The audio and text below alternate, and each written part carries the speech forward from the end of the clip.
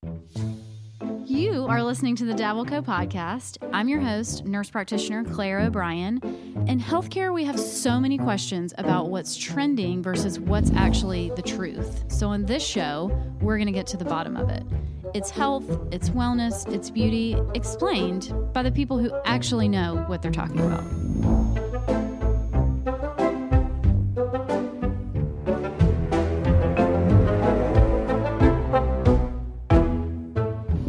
Hey guys, welcome back to the Dabbleco podcast. I am Claire, your host, and I did not get my life together this week to get someone in here as a guest. So I'm sorry, it's just me by myself today. Ironically, I will be visiting our best friends in Nashville this week, and I'm going to record like 4 different podcasts. So it's sink or swim around here, and I just couldn't really get it together this week and schedules and anyway. So thanks to everybody who put up responses on Instagram asking me questions. They're just always fun and funny because you just get really, really good ones, but also really, really random ones. So it was really good. I took a few from that list. I'm going to answer 10 questions today. And those questions are a range of fluffy stuff. I tried to pick some just like funny, easy ones, but also some really, really good questions. So here we go. Thank you for joining. So the first question I'm going to answer is, how did I meet Ed? So Ed is my husband. I met him. He's over here. Ed, when did we meet? Like 14 years ago? When was that? 2008? Anyway. 12 years ago or so. So I was with one of my best friends at the Rooftop Market Pavilion in Charleston. And I actually had a huge crush on Ed's roommate, who it's just funny. So I saw Ed's roommate, made my best friend go talk to him. Long story short, very long story short, ended up meeting and becoming really good friends with my husband. We became best friends. He liked me first. I did not like him back. Then he realized I didn't like him. He tried to move on, and I was like, wait, I think I'm in love with you. Anyways, here we are a long time later and 2 kids, and we're married. So we met at a bar, which is funny. And now his old roommate we set him up, and he's married to one of my good friends. So shout out to Marion and Cody. So that's a fluffy one. The second question I could not love this more. So somebody asked, why is the HPV vaccine controversial? This is a really, really good question. So HPV is the human papillomavirus. It is incredibly, incredibly common.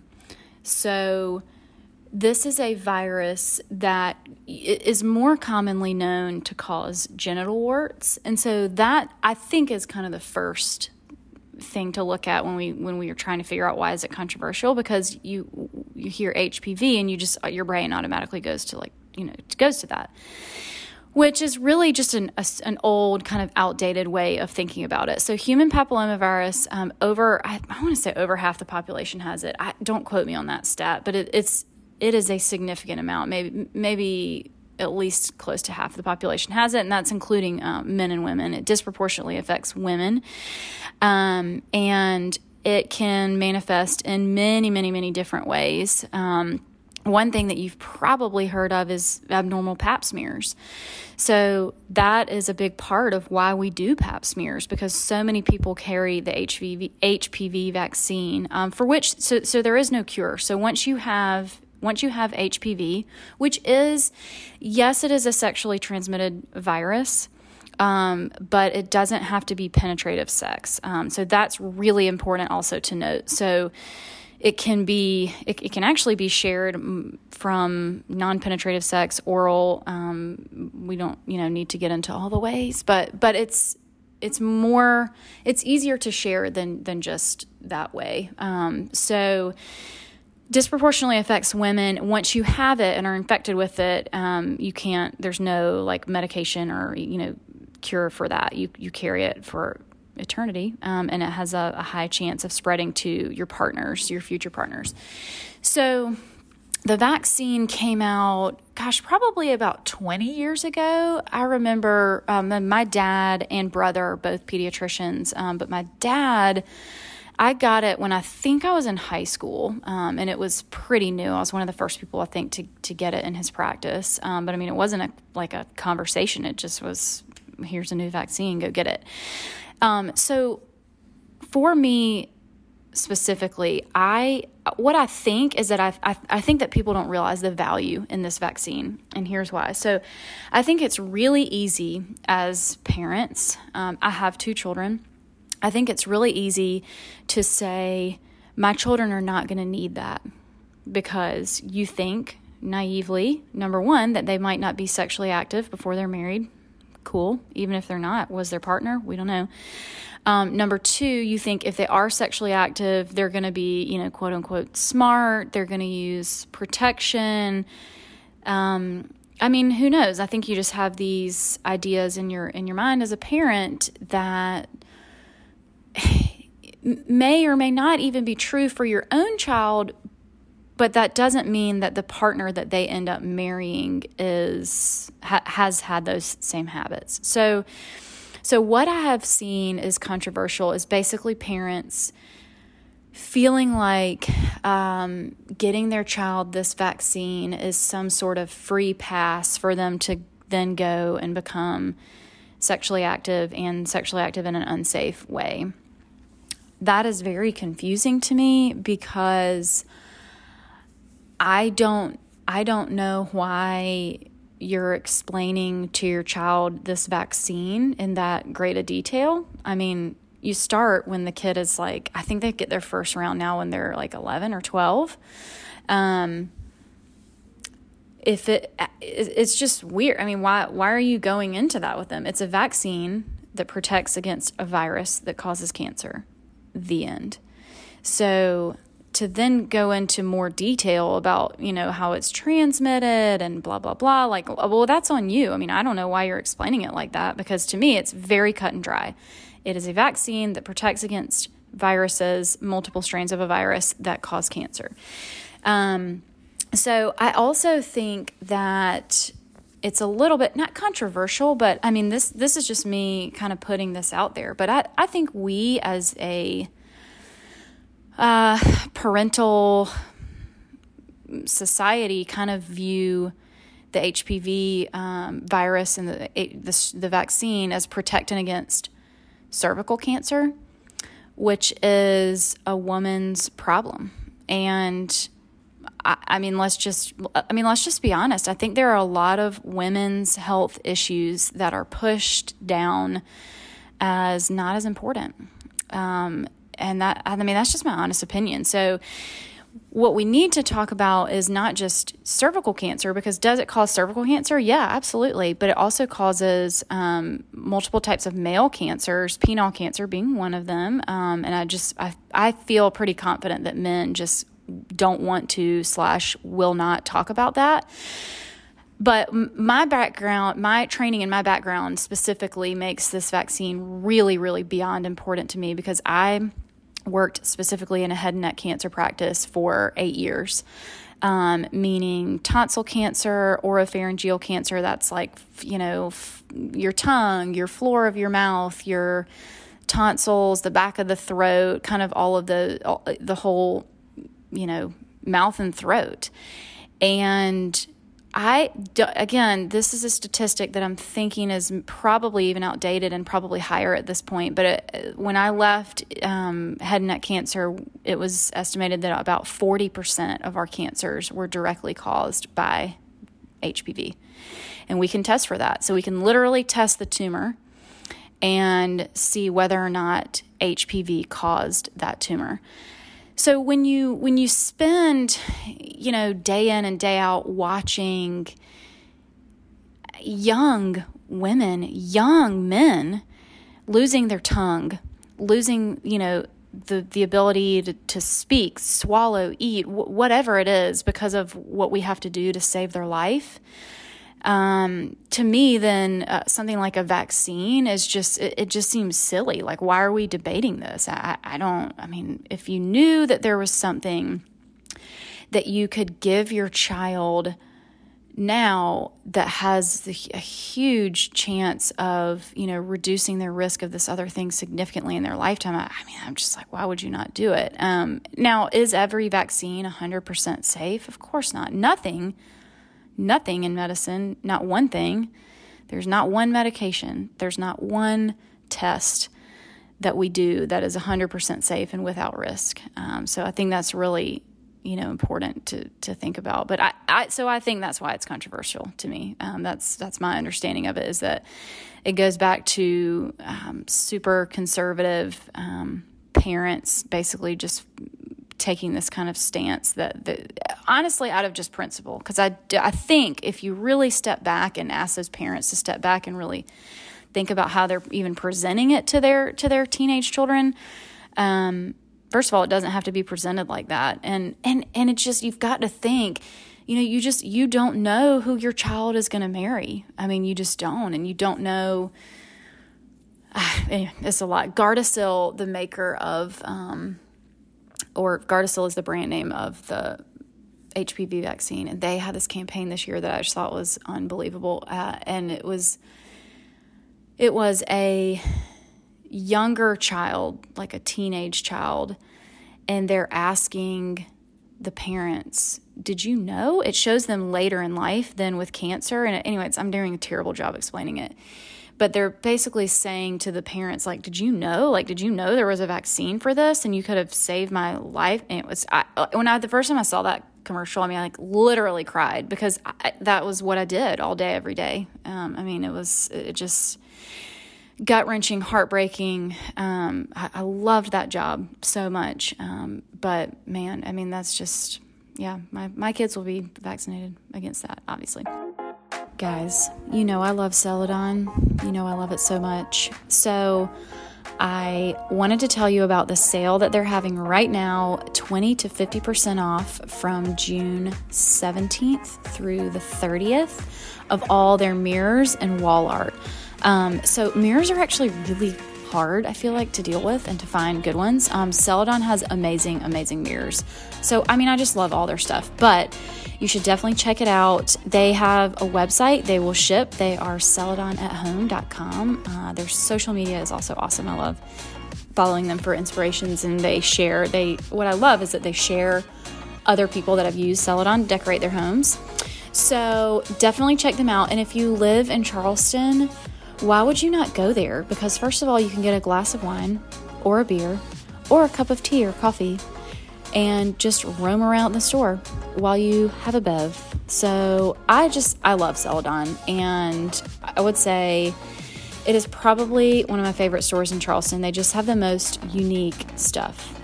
Check them out. Check out their sale. celadonathome.com. Okay, moving on. So the next question was Ed's current COVID thoughts. And this is a tough one because it's a moving target, and we are in South Carolina right now. We live in South Carolina, and our cases are just absolutely skyrocketing, particularly in Charleston where we live. We think maybe this is because we're kind of a tourist town, or we've got a huge tourist population, meaning then we have a lot of young people that are there working in restaurants and hospitality and bars and all of that. So that's probably a big part of it. But we'll see what's going to happen. Everything seems to be rising all together. We were talking about it today. He's wondering if maybe it has mutated into something that is less fatal than it was in the beginning, but that's just a big fat question mark. But it's still, quite serious, particularly for people over the age of 60, 65. So, both of our, his mom and my parents as well, are in that category. So it's still really serious. And especially here. So the next question was really good. And I struggle to talk about this, particularly on Instagram, because I think that it's harder on social media to see tone and have an actual conversation. You kind of have to put your thoughts into like a 5 sentence or, 2 paragraph thing. And so it can be hard. But somebody asked, what do I think about holistic medicine and companies like Flow Living? So when you say holistic medicine, I'm assuming that you mean things like complementary and alternative therapies and maybe like functional medicine. So it's really interesting because there are a lot of different categories in there that don't all mean the same thing. So first of all, I want to say that I think that the reason a lot of medical practitioners are not just hesitant about complementary and alternative therapies, but actually like mad about them is because we watch these companies absolutely prey on our patients. So what typically happens is a supplement, a vitamin, a mineral, a new treatment will have maybe some promise in an initial, clinical trial or when it's new. And these companies then kind of piggyback on that and just jump all over. Let's take CBD, for example. So CBD has proven medical benefits, right? So there are several things that we're working on proving that it actually has been shown to be beneficial. Seizures is one of them. Sleep is one of them, possibly anxiety. So those are all kind of related, right?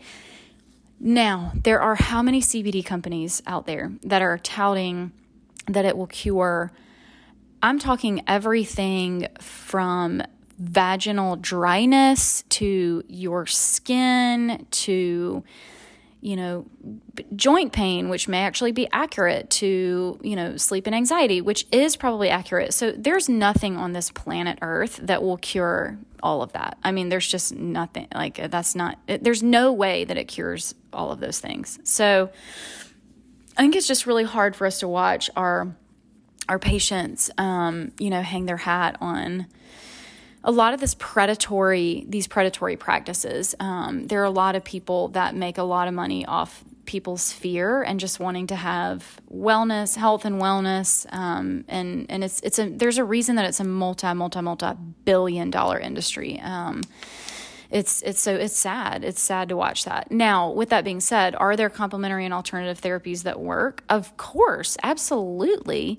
What's hard for us too is that we're naturally, and I would hope people would understand this, we're going to prescribe, suggest things that have been studied, proven to be true, well before we recommend you do anything else. Now, like I will say, in working in cancer for 10 years, we would see a lot of that. And fortunately, I didn't see a ton of people just giving up on their traditional Western medicine to go into complementary medicine, or people get mad. You don't even call it medicine, complementary, whatever the hell it is sometimes. But when that would happen, it was devastating. I mean, it was devastating. I can think of a couple of folks specifically one breast cancer patient that I will never forget. I mean, I'll never forget this person who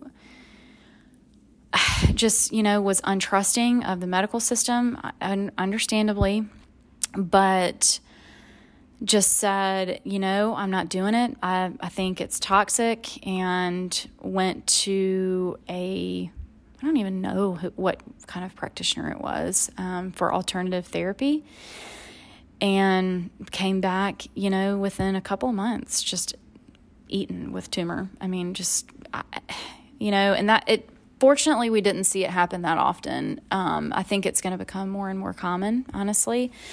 But I think when you find a provider that understands why you're seeking those complementary therapies and why you're questioning, they either will be able to help you integrate that into your treatment or explain to you why they think that might be harmful. So a lot of this stuff is not just benign and a waste of money, but a lot of it can be actually harmful.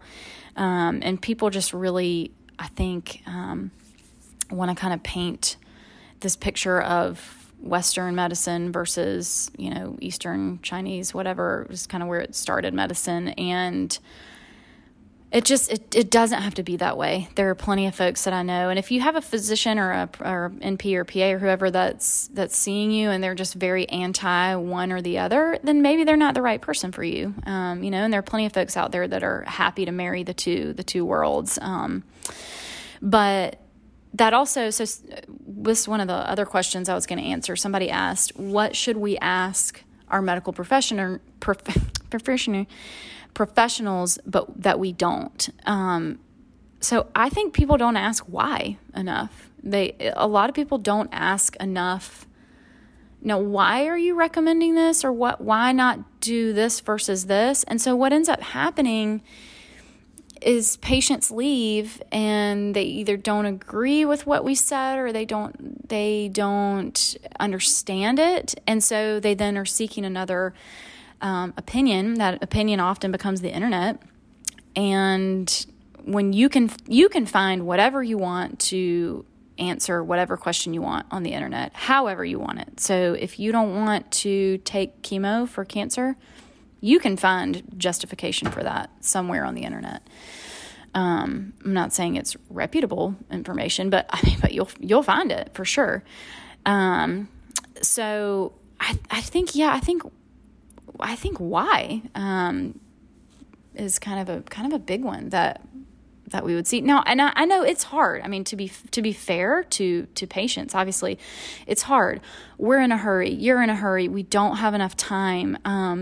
But there are so many other staff in the office that you can talk to about these things. Like you can call afterwards, you can send emails, you can find this information, you can talk to, get one of the nurses to talk to. If you're thinking like, my doctor just doesn't have time, we want to answer the questions. We may not be able to answer it like specifically by ourselves to you on the phone, but I would talk to patients that I would literally verbatim tell them what my attending wanted me to tell them. And they'd be like, well, I need to talk to them about it. And I'm like, okay. Anyway, it's hard. I get it. I really do. I promise. It's really hard. So that's what a lot of us are doing here on this space, is trying to give accurate, science-based information to patients that desperately need to find it and not find it in, like a supplement company. So someone said they are a nurse practitioner and wanted to know, how did I switch specialties? And it does seem terrifying. And how does that work? So as an NP, or a PA, you have very general training. And then when you graduate, you can kind of pick whatever specialty you want. And I feel like it's somewhat up to us, but also a big part of that is up to your training by whoever you're hired. So I've switched twice, sort of. One switch was kind of similar, but when I started at MUSC, let's see, I was in surgical oncology, which is breast cancer, melanoma, GI cancer like colon and pancreas, and sarcoma. And I also worked for an endocrine surgeon. I was split between the two, so I did a lot of thyroid cancer. So when I was hired by them, I had kind of homework. Like I printed the NCCN guidelines for all of those specialties, which was like, I don't even know how many 100 pages. And I was like doing all this reading, and it was crazy. I trained, so you kind of do your own training, but I do feel like there is a period of time when you start a new specialty. Is it 3 months? Is it 6 months? That's really hard to know, where your physicians should not expect you to just know everything about their specialty. Because like you said, they went to med school and residency, but then they probably did a fellowship in whatever the subspecialty was. Yeah, so it's a combination of you learning, but asking them where to learn. What journals do you like? What are your favorite resources for this particular problem or disease category that they treat? So it's not it's hard in that there's just a ton of learning, but typically when you switch specialties, it's because you're going to go do something that you really wanted to do. So it's fun learning. I mean, I loved it, and now I'm doing aesthetics and tons of learning, but it's fun because it's new and it's what I want to be doing. So you can do it. They should train you, and if they don't allow time for training, then that's not good. They should. That's not really how it should work. Fluffy question. My hair. I got like 3 or 4 questions about my hair. Like, what is the deal with my hair? I love y'all. Bless it. I don't know. I have a lot of hair. I just have a lot of hair. But I also have like hairy arms and hairy legs and like tons of peach fuzz. And I'm like a Furby, if you will. I will say, I don't wash my hair very often. I try not to wash my hair as much as I can. I have just discovered, actually my hair cutter lady, Kelly, who I love, told me about it. Bumble and Bumble has now made a dry shampoo that is for hair specifically after you've worked out. It's actually not dry. You spray it on. I don't understand it. It's some kind of like a miracle. So it's wet. You spray it on and then it dries. And when your hair dries, it feels like you put dry shampoo in, and it smells good and it's magical. So I try not to wash it. Other than that, I don't know. I don't take special magical vitamins. I don't know. I can't. I can't. More fluff. What is my favorite sunscreen? This is very tricky. So for my face, I have been using recently the Skin Better Science SPF Compact. And when I first got it, I was like, I don't understand. Is it makeup? Is it a sunscreen? I don't get it. So if you are using like a makeup CC cream that has SPF in it, that's not enough. Hold on. I have to take a sip of my drink. Now, what Skin Better did was make a makeup sunscreen thing. Like, this thing is in a compact and it's creamy and it's makeup, but it's sunscreen and it's magical. So that's my favorite one for my face. And then my friend Katie, Savvy Derm, gave me as a gift, sweet angel, this Elta MD spray zinc sunscreen, but that it's when you rub it in, it turns clear, because I would prefer to have mineral if possible, but I basically will take whatever's around. It doesn't matter to me.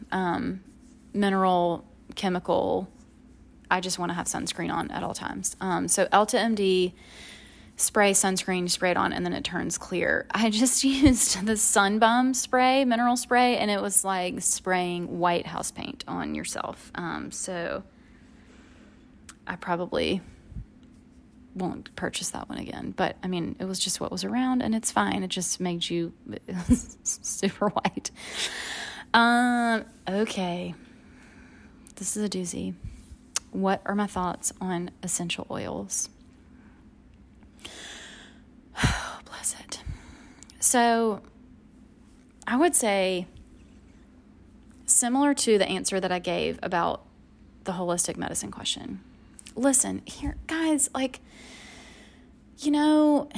are there specific benefits to some oils in some settings? Yes, of course there are. Sure.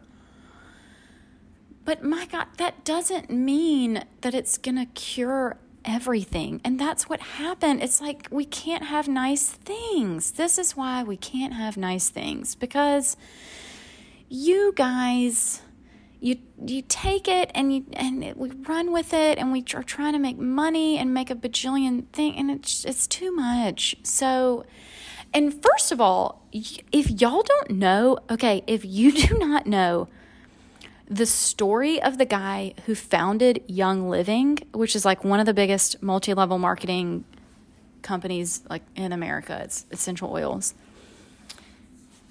That dude is bat shit crazy. Like, you need to look up his background immediately, because whoa. So anyway, yeah, totally. Some oils have some benefits for some things. The end. What makes what makes me really annoyed is not acknowledging, which a lot of people don't want to do, acknowledging the adverse effects that some of these oils cause. So first of all, a lot of them are freaking poisonous. Like if your kid got their hands on your eucalyptus oil that smells magnificent, they could die. I mean, there's tons of them like that. That's just one that I can think of right now. And then, like lavender oil that people are like rubbing all over themselves, tea tree oil, huge proven endocrine disruptors, right? So if you think about, the whole clean beauty industry and the clean, shampoo and lotions and all that, and everybody's wanting to avoid parabens and phthalates and sulfates, part of that is because some of those things have been felt, not proven, to be endocrine disruptors, right? But there are oil. So we're switching to all this clean stuff. We're putting oils in anything. And now it's like, okay, but you swung the other way so hard that you're not acknowledging that tea tree oil and lavender oil, there's like tons of papers written about them causing specifically something called gynecomastia, which is when men literally grow breast tissue, like tiny boobies. And those boobies immediately went away when the patient stopped using either their tea tree oil products or their lavender oil products. Okay, well, there you go. So nothing is totally benign. I think that's a huge takeaway. There is, again, water. You can overdose on water, right? So we just have got to get out of this mindset of things being clean or better than or less than, just because an industry is telling us that, and it really is terrifying to watch people, particularly in medicine, refuse treatment that we know is going to work because they feel like it might be unsafe, and then they're turning to these things that, oh my gosh, haven't been studied and or have been studied and found to be in fact unsafe. So that's that. That's my thought on essential oils. And also, if you're buying it from someone who's selling it, like, of course, God, I can't. Duh. They sell it. Of course they love it and it works for everything. They sell it.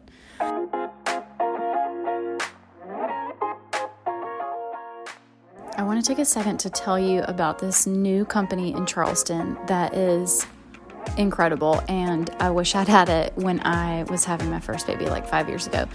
So Baby Settler was started by one of the OB nurses here in town. Her name's Hillary Sadler, and she is the sweetest, most wonderful human. She is a nurse and obviously works with babies and moms. That is her primary job, but she felt like there was a gap kind of after baby comes or even before baby comes between who are you talking to? Is it your pediatrician? Is it your mom friends? Is it the OB? I mean, who's in charge of telling you the answers to all these things? So I love what she did. She set up this company where you can basically do a consult with her for anything. If you have questions about feeding, you can consult her. If you have questions about sleeping, am I doing my schedule right? Do I need to do a schedule? Do I, what clothes do I need? Do I not need clothes? Do we use a bumper? Do we swaddle? Do we not swaddle? I mean, y'all, when you have a baby, your brain turns to liquid poo for at least a couple of months afterwards. And you're just desperate for answers from anyone. And this company is exactly where you can get that from. So she does in-person consults, but she also is doing virtual consults, and her virtual consults are actually 50% off right now because of all this COVID stuff going on. So if you're looking for her, you can find her at Baby Settler on Instagram and then babysettler.com. I totally recommend this company. Moving on. So the last question that I wanted to answer, someone asked me to do a deep dive on my brain tumor. Well, first, let me clarify. I did not have a brain tumor. I did have brain surgery about a year ago. And I don't talk about it a ton, not because I care. It's just, it's very hard to explain. So this is probably the perfect place to explain it. So I I feel very fortunate. Let me just say, I feel so incredibly fortunate that I was working where I was working at the time. Otherwise, I would have bounced around to, I don't know how many specialties for how many years before I was diagnosed. So I'm just going to go back to the beginning, but I started, at least probably 10 years ago. I could hear my heartbeat in my right ear.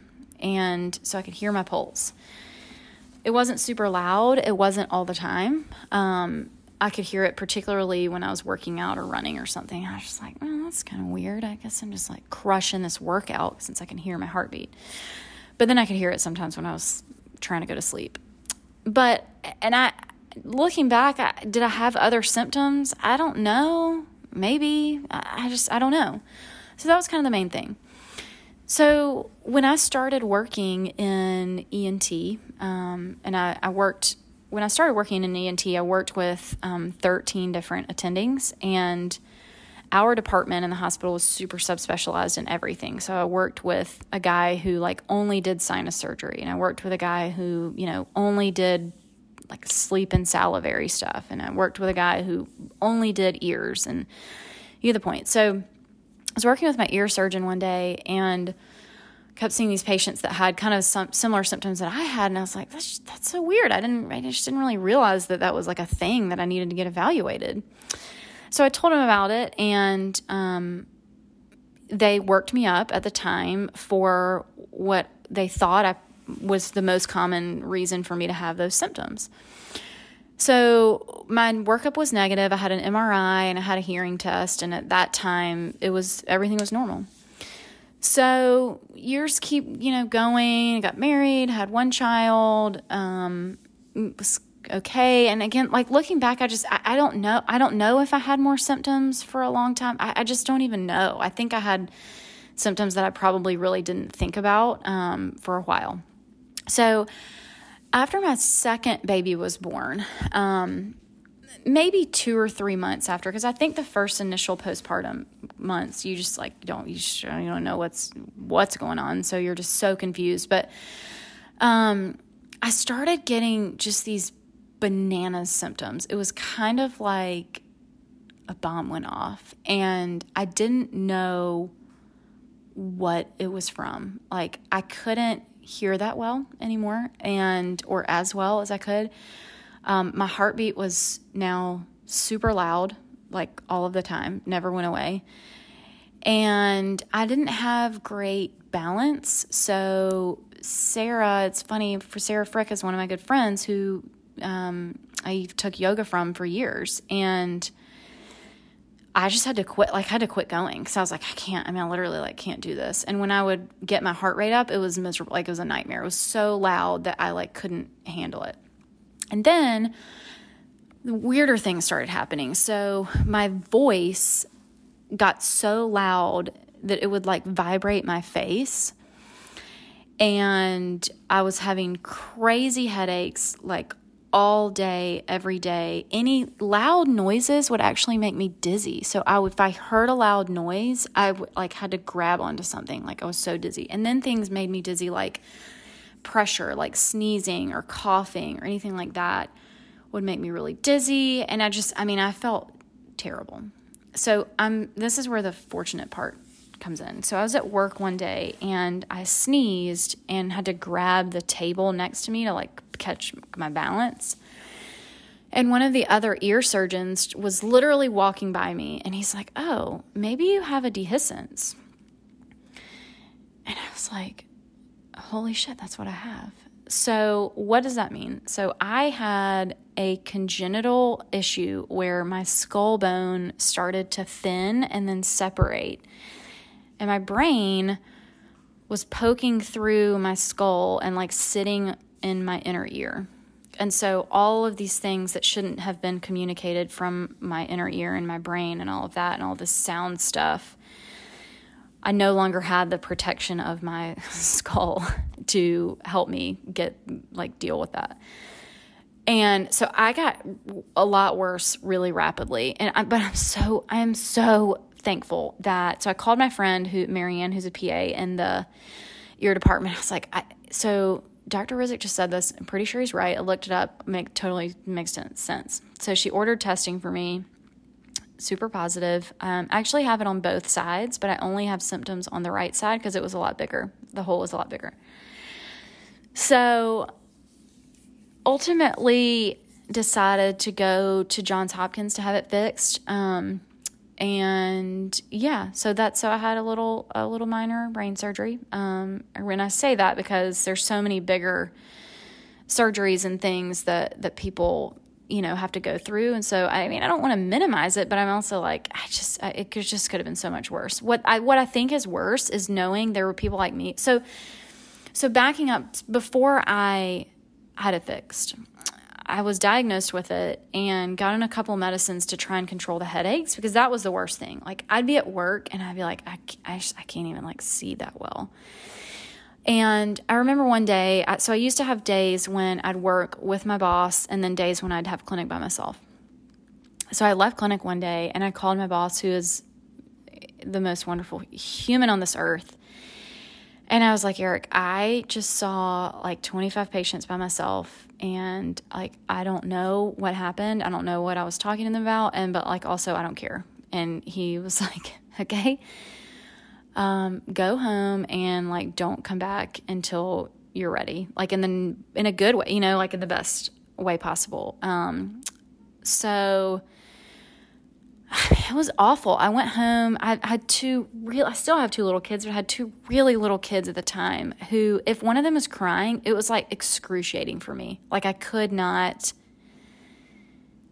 parent them. I literally could not handle them. So I took a month off of work, which I don't even know. I just basically laid in the bed for a month, and I just tried to get on better meds and waiting on my appointment at Hopkins. And, it took me like anybody else. It took me 3 months to get in there. Then when I went, they wanted me to do really specific diet to try and weed out, is it migraines or is it, so what I had, they have to be really sure that what you have is actually causing your symptoms before they'll operate on you. And so I basically had to go through a period of 2 months where I was trying all these medicines on this crazy diet. I lost 15 pounds, trying to figure out if that was, if I needed to have surgery or not. So I did, and it was awesome. And I woke up from surgery, and I kind of remember this being in under anesthesia, but coming out of it, and I was like, it's so quiet. Cause it's, oh my God, I could hear my eyeballs move, y'all. It was crazy. That's why I don't talk about it that much, because you sound insane trying to describe to someone what is going on. Is literally when I would talk, because of the way the sound was transmitting, the room would move with the cadence of my voice. I felt freaking terrible, but anyway, it's over. It's done. I have a titanium plate. It's lovely. Sometimes my screw gets agitated and I rub it like a tick. It's fine. I'm fine. Everything's fine. But thank you for asking. That is an interesting story.